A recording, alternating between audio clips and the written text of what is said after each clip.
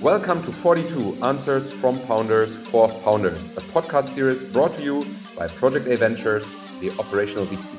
My name is Rainer Berak, operating partner at Project A, and our guest today is Caroline Weimann. Welcome. Hi, Rainer. In this podcast, we talk to great founders and we ask them a set of questions that is always identical, and it goes across the domains that we think matter tremendously for building successful companies and organizations, and that is tech, growth, people, data, and ESG. Caroline, who are you, what do you do, and why do you do it?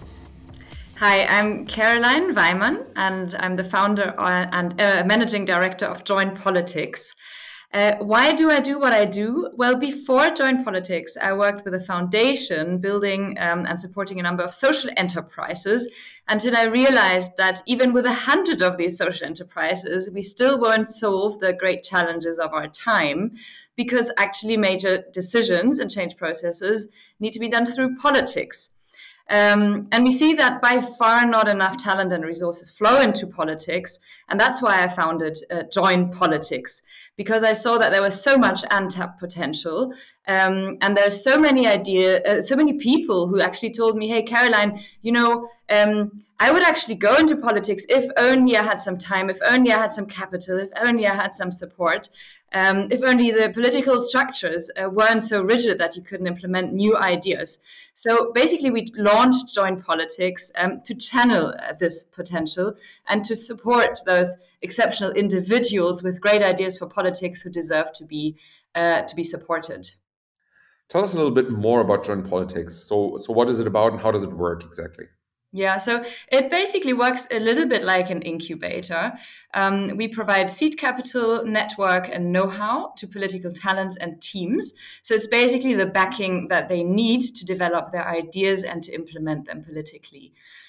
We launched in November 2020, and we've supported a number of actually quite different individuals with different ideas since then. So on the one hand, we had people actually running for parliament with an innovation agenda like Verena Hubert's, or we support teams who built and tested new party structures on a regional level, like the young Luca Pivoda with his team who founded the party FPA in Mecklenburg-Vorpommern. But it's also people working on solutions for modern people management and recruiting in the public sector, like Tiagisio and Diversity, who developed a solution and are actually bringing it into the structures from without to make them to scale them basically via the ministries. Okay. One thing that is important for a number of the questions that we'll ask later is who is your target group? Yeah, so our target group is really political talents and teams, the people that we scout for and that we want to support. So these are really exceptional individuals with the courage to develop new and innovative ideas for challenges that they see around politics, and who actually go that step and say, I'm going to implement them myself.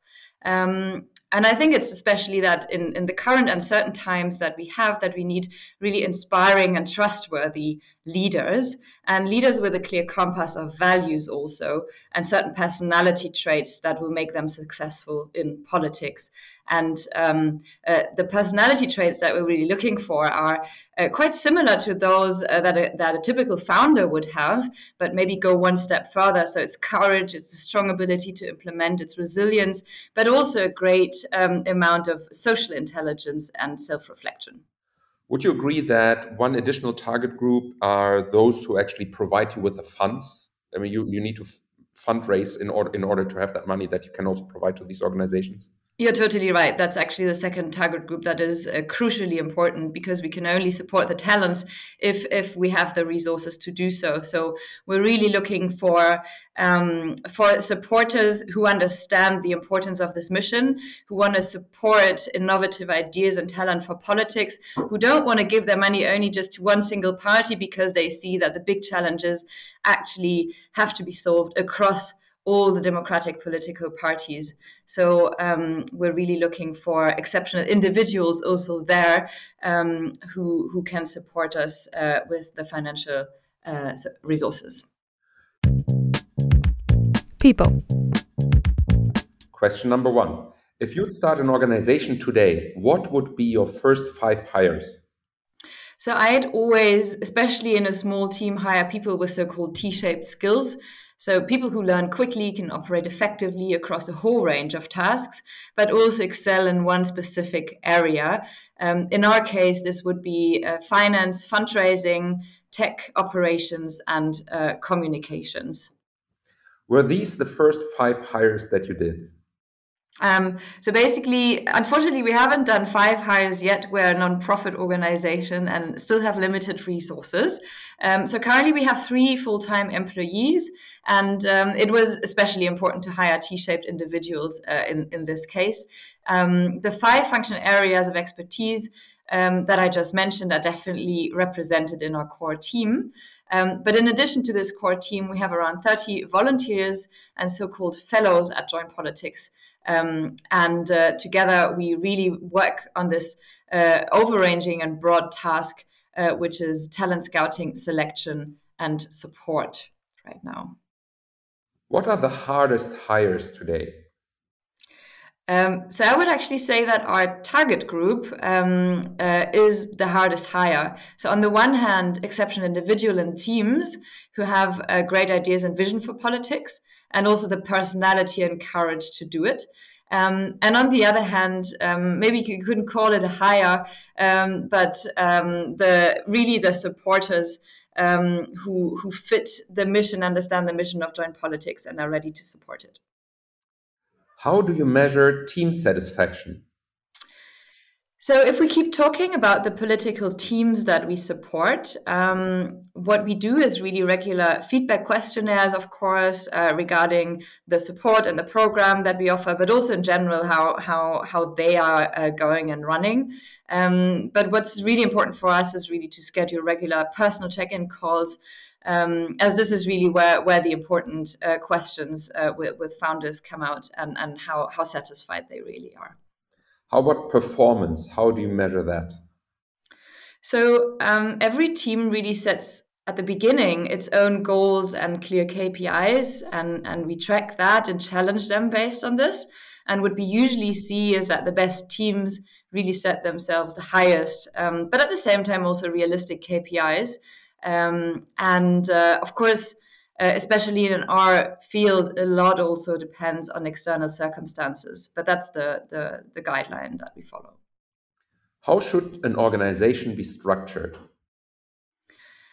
So organizations like ours should ideally have a very, very strong core that enables a decentralized organization around it, where all the volunteers and people supporting the cause also have a high level of autonomy and personal agency in order to scale. Something that makes very much sense and is clear to an organization like you. But to be honest, I think that could also be an inspiration or a thought for just normal businesses, to be honest. Mm-hmm. Definitely. What's your approach to culture? So organizational culture, needless to say, it is really key to what we do. We have, for example, defined a charter of values that guide us in our work. And that really all employees of JoinPolitics, all the fellows, and also all the supporters of JoinPolitics subscribe to. Most important aspects of this are, for example, the question of mindset and personality. So really, we're looking for people to be part of our organization who are highly engaged, purpose-oriented, and with a strong ability to implement and focus on solutions. Certain aspect, for example, that really define also the way we work and our culture in a daily life is integrity, transparency, and fairness. Remote first or office first? It's not that easy to answer. I would say in person first. So a lot of our work depends on personal interaction.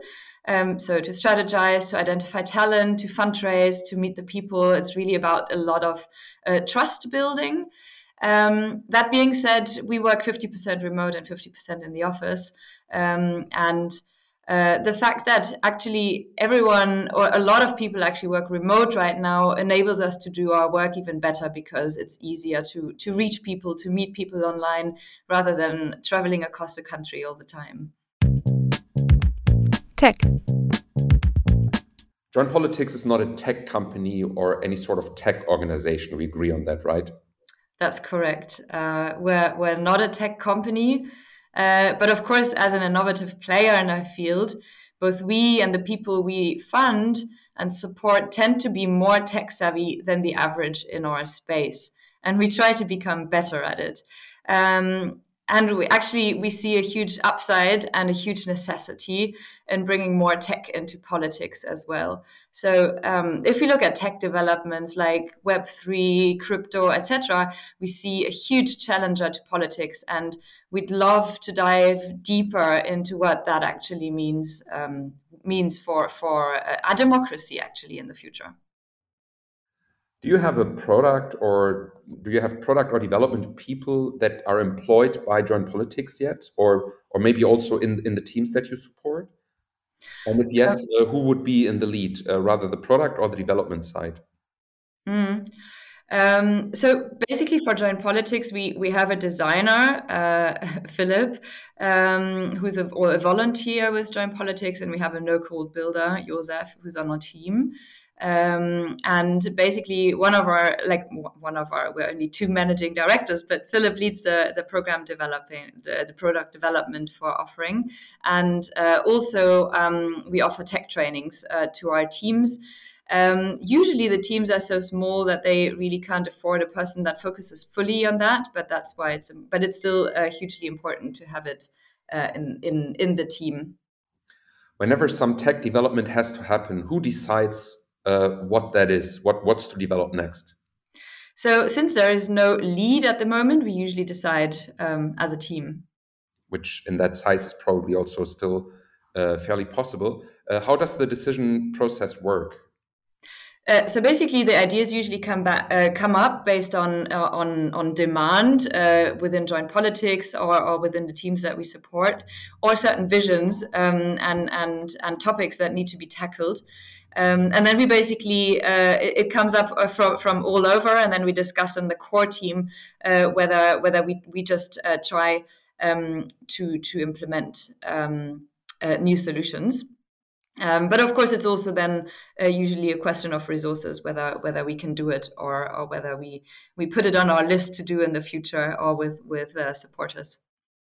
What's your take on product-led growth? So I think the basic concept of building something that sells itself because the user likes it and because it creates a network effect is really fascinating. And it's impressive how well it works for some companies. I guess Slack is a great example of that. But it would be super interesting to think about possibilities to apply this to our political initiatives. Actually, I hereby invite the audience out there, people listening, to think this through, and if they have ideas, share them with me and how that could work. Yeah, so clear shout out to all the audience. If you have an idea of how to implement product-led growth for such political initiatives, then please send them our way. Which role does design play in your company? To be honest, design is heavily underestimated in our domain. So I'm not talking about making something beautiful. All initiatives, of course, have a logo and a front type and a website. But if you think about UI and UX in the way that authorities and administrations provide information and requirements, for example, we're basically, you could say, at ground zero. Everybody who's ever had to, I don't know, for example, apply for Kindergeld or Elterngeld in Germany knows that there is just no understanding of this being a product that requires UI or UX design so that the customer is actually able to use it. So not the Kindergeld, but the forms and the process that you need to get it. And some would actually say they aren't products, but actually we know that they are. Do you or would you outsource software development? So I think We currently, beyond web development, which we outsource to a small agency that we trust, we usually build our own internal tools ourselves. I think I would outsource more if we had the resources to do it. Because it's not so much of your core, right? It's not that you define yourselves through the tech part. Makes sense. Correct. Okay, thanks. Growth. If you think about the complete funnel from brand to marketing, sales, customer success, do you have all these functions? Probably not at the size of your team that you have at the moment. Yeah, right. So we don't have them yet. But of course, at first, like fundraising is really a necessity for us. And since we want to support the best initiatives with sufficient money, we need to do that as well as possible. And in order to professionalize our fundraising, we will also need all of these aspects and the whole funnel at some point. If you think about these different teams, even though you don't have them yet, but would you see any of them in the lead? How would you structure them? Who would basically like tell the other side functions what to do?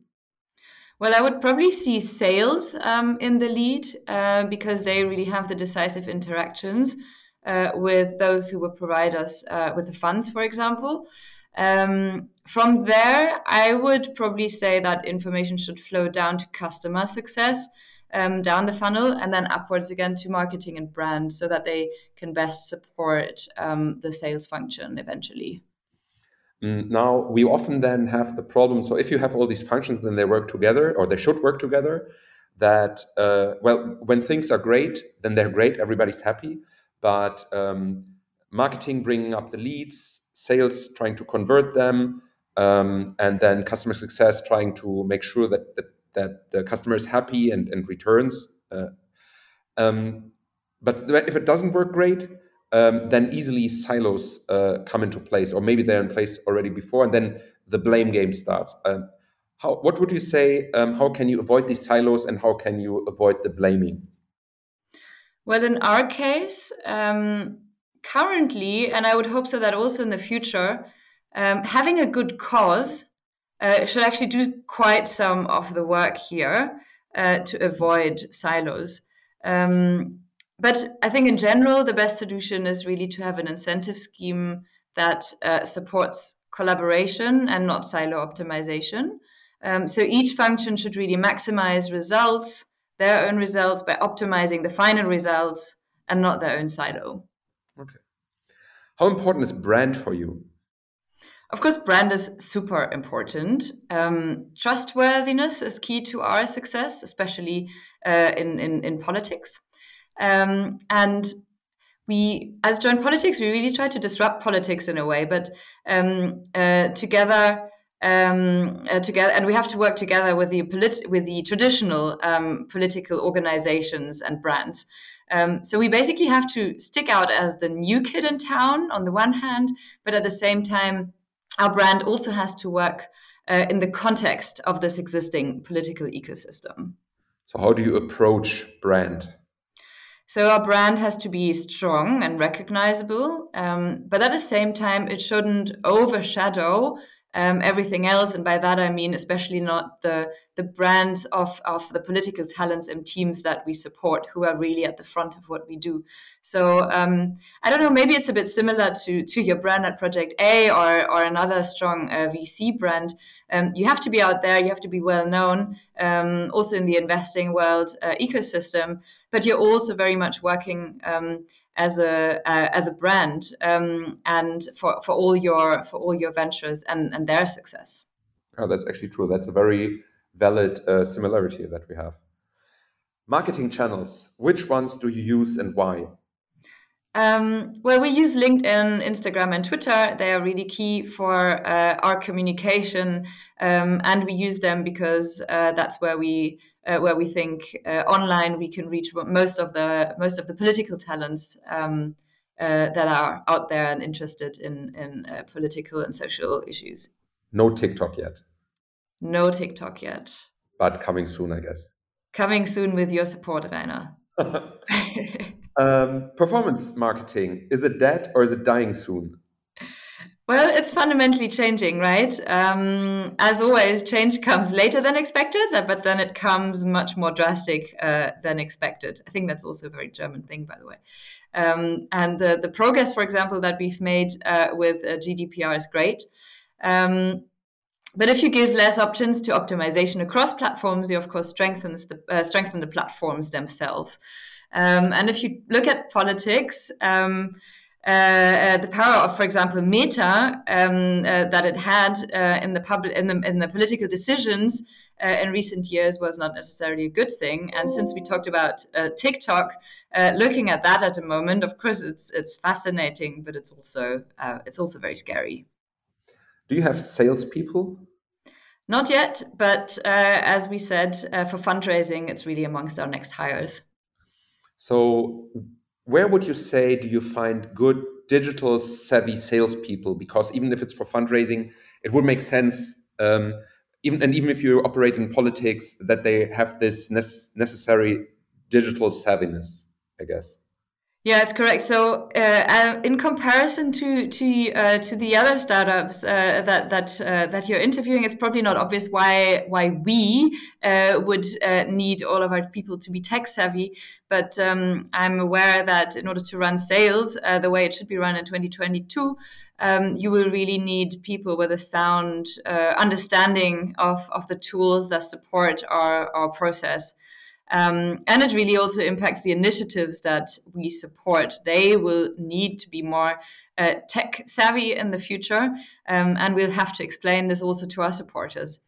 So where do we find these? I don't know, maybe in the Project A sales graduate program. Yeah, that's our solution to the problem we just said. You don't find them out on the market, or not to the degree that we need them, so we just try to build them ourselves. Okay, so we'll probably send one or the other your way in that case. Please do. Data. How does data make JoinPolitics successful? So JoinPolitics really relies on data, especially for making decisions about the future teams that we support. And also to ensure that the decisions that we take in the selection process are also as bias-free as possible. The next question is, and of course it's tricky, is which functional areas does your data team support? I guess you don't yet have that data team. Yeah, so we don't have one yet ourselves, but we see that some of our initiatives have a need just as much as we do, but just aren't big enough yet in order to build one. So I don't know, maybe we should build that as a shared service. I'll have to think about that. A data team. Do you in general think they should answer specific questions by business, or in your case, your team or the core team? Or should they take the data and explore the data in order to find opportunities? So we really leverage our data to better understand early stage political initiatives and politicians, and also where to find them. And this really requires a combination of exploring past data and leveraging also the experience of our network and finding new opportunities. Standard problem that people have with dealing with data is the data says, do this, and then they turn around and do something else. What do you think? How can you ensure that people really do what the data recommend? So it's really a calibration eventually based on in our case application data that has to be part like a fixed part of our application process. So within the process we keep reviewing the data to act against our biases in our decision making, and we try to steer our sales also in order to ensure that we don't have these biases. Which in the data area, which tools and infrastructure do you use? So so far we actually use Google Sheets, for example, and that works quite well. But I think once we need more than that, I'm sure that we can use tools that are standard out there. In my understanding, this is more and more commoditized, which I think is great because it puts the barrier so much lower. But if anyone out there listening to us feels like making a case to us, please do so. Okay. How is your data team structured? Well, again, tricky question here, but what is your idea here, and how do you think that will go in the future? So at the moment, there's our colleague Josef, who leads all the data operations, from data gathering to processing. If we could have a larger data team, then we'd probably have specialists in analytics on the one side, figuring out the needs and also specifying use cases, but then also data engineers who can implement. Specifically in the field of politics, data scientists, I think, should play a major role, but it isn't really easy to decide by whom they should be best employed. That's true. Tricky thing. We should actually have another conversation on that. Yeah. If you have a data team, where would you put it in your organization? Would it be like a sub-function of something else, or in a larger organization, where would you put it? Right now, with Josef as our lead, he's a direct report to me. But then, we're a small team. Even with a bigger team, I'd probably always leave data directly with the founder or the CEO. Right. GDPR, is it a struggle or is it an opportunity? Both. But we mostly see it as an opportunity. I think the right to be forgotten is actually a cornerstone of a culture that encourages trial and error, and JoinPolitics shares in this culture. Environmental, social, and governance. So why, I think I can say or ask, why did you start an ESG company? Because I would see JoinPolitics as such. Yeah, I would totally see us as an ESG company, or actually we go one step further than that. We could call ourselves an ESDG company, because our whole purpose is to further social environmental governance, but also democratic goals. As we currently see it, business practices can really turn into severe threats for democracy as well. And that's why it's important to include democracy into the ESG DG mix. Oh, very interesting. So what's the democratic aspect of your work, and why is it important? Well, we think, and I think I mentioned it at the beginning, is that we can solve the great challenges of our time, not only with business solution and entrepreneurship, but that politics actually plays a huge part of the equation. And if we don't have great politicians and political structures who can take us, who can take us along in times of crisis, and who can sort of steer the fast change that is happening around us, then we won't be able to see change also on the environmental, social, etc. fronts, and that's why we really work on finding the greatest talent and ideas for politics. Back to the core of ESG, what does JoinPolitics do in order to help our environment? Well, we really have that high up on the agenda because we see that the climate crisis is one of the most urgent and also democratically challenging issues of our times. So we actively scout for talent working on solutions for this. And of course, internally, we also have a number of policies like digital first, avoiding unnecessary travel, taking eco-friendly transport, etc., etc. How about the social aspect? Which role does that play in the way you work at JoinPolitics? It's equally important. So I think social, economic, and ecological sustainability are in balance really key to sustainable development of humans on Earth, let's say. And unfortunately, And unfortunately, they are not usually given enough attention. So questions of social inequality are really a focus of our work, and where we also scout talents who develop solutions. So of course we ask ourselves a lot of questions. What does also tech mean for the future of work, allocation of resources, etc.? And internally at JoinPolitics, we have a strong focus also on diversity and inclusion, and we make sure that a lot of very different people from different backgrounds are also represented on our decision-making committees. Very curious about your answer to the question about governance, because for most founders, if you talk about ESG, they think about the first two aspects, and governance. Some are as open and transparent that they say they had to look it up. I guess you have probably more substance on that specific one also. So governance, which criteria do you follow here, and what's your approach? Yeah, actually, governance is one of the first issues that we thought about when founding JoinPolitics, because governance and decision-making structures are really of crucial importance to what we do and to politics, of course.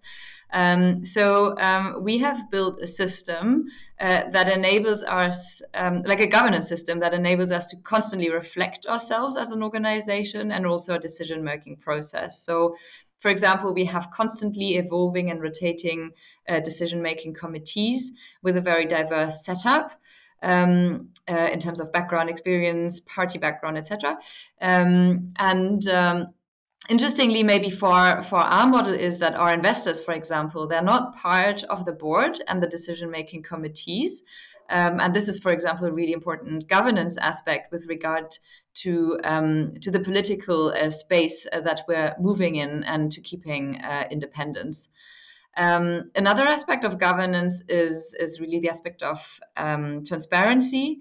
So it's really important to us to be transparent in the communication to our donors, but also to the public, being transparent about where money comes from, how we spend it, what remuneration principles we have. So governance is really, really key to what we do, and we also hope to inspire many others to copy some of that, maybe also some of the political parties. Certainly some aspects that I think a lot of startups could also think about, like transferring to their field. What we see is that a lot of founders focus more on ESG now, and then at some point they go into their fundraising. And the question is, do you think it helps them getting funding, or because you're also in contact with investors, because they support you in a different way, but you talk to them, do you think they really like it, like the focus on ESG helps founders to get funding, or when it comes to their normal startup investments, they just want to see focus on revenue and earning as much as possible?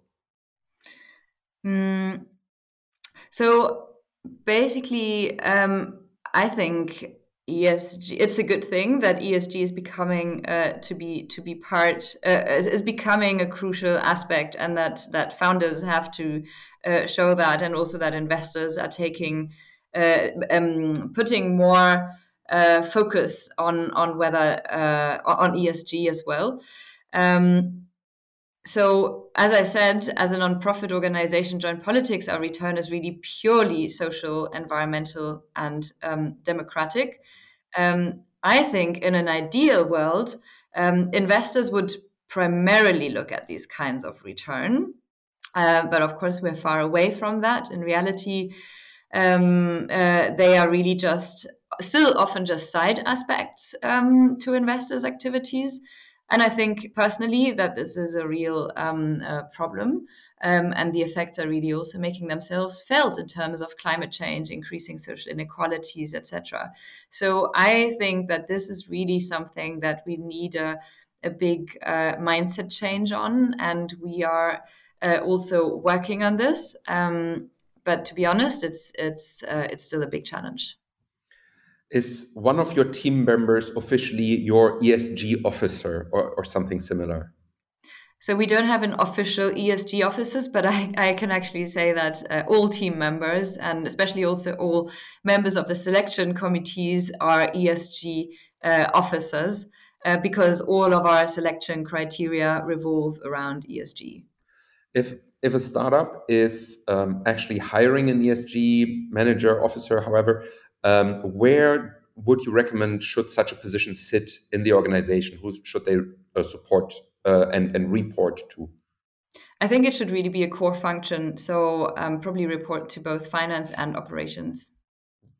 Last 3 questions. Which is the one podcast that all founders should listen to? There's many, and I think you're just working on one, Rainer. But another one that I would definitely recommend is Ezra Klein, the Ezra Klein podcast, as he really asks the big and tricky questions around tech innovation and politics. Thanks. What are your top 2 pieces of advice for early stage founders? So, of course, the first one will be dare to make mistakes. Done is better than perfect. And this is something that especially also founders in the political field have to learn because it's not as common yet.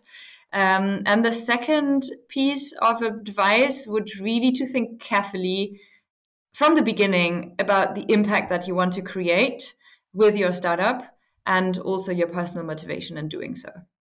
Thanks. Last question and my personal hack for continuing this podcast series. Who are the 2 founders that I should ask exactly that set of questions, and you will make an introduction for me? So, of course, I recommend political founders to you. So on the one hand, I would recommend that you talk to Verena Huberts, who is the founder of Kitchen Stories, but also a political entrepreneur who is sitting in the Bundestag right now. And secondly, I can recommend Josef Lentsch. He is the co-initiator of NEOS, which is a new party in Austria, and they have been testing a lot of new approaches to building new parties, also with regards to tech savviness, etc. And that's why I think it would be interesting if you interview them, and I'd be very happy to make introductions. Thank you very much. I'm much looking forward to that. Thanks a lot for this, for these 42 answers from you as a founder to other founders out there. I hope that was a great inspiration. I think it was a great inspiration for those who want to go into entrepreneurship. And I hope you all stay tuned and come back here and listen in next week. Thanks, Karin. I wish you all the best and see you soon. Hello, podcast listeners. We have some exciting news for you. Our Project A Knowledge Conference is back and happening on October 7th at Kulturbrauerei in Berlin. If you want to get to the heart of the European startup ecosystem and connect with founders, leading investors, and digital experts, join us for a whole day of knowledge sharing and networking, where experts from every area of digital operations will share their insights and best practices. This year, we're bringing you an amazing speaker lineup, including Christian Hecker, co-founder and CEO at Trade Republic, Lubomila Jordanova, co-founder and CEO at Plan A, and Philip Glockler and Philip Klockner, co-hosts of the Doppelganger Tech Talk podcast. Apply for a free ticket now or purchase one directly from our website, knowledge-conference.project-a.com.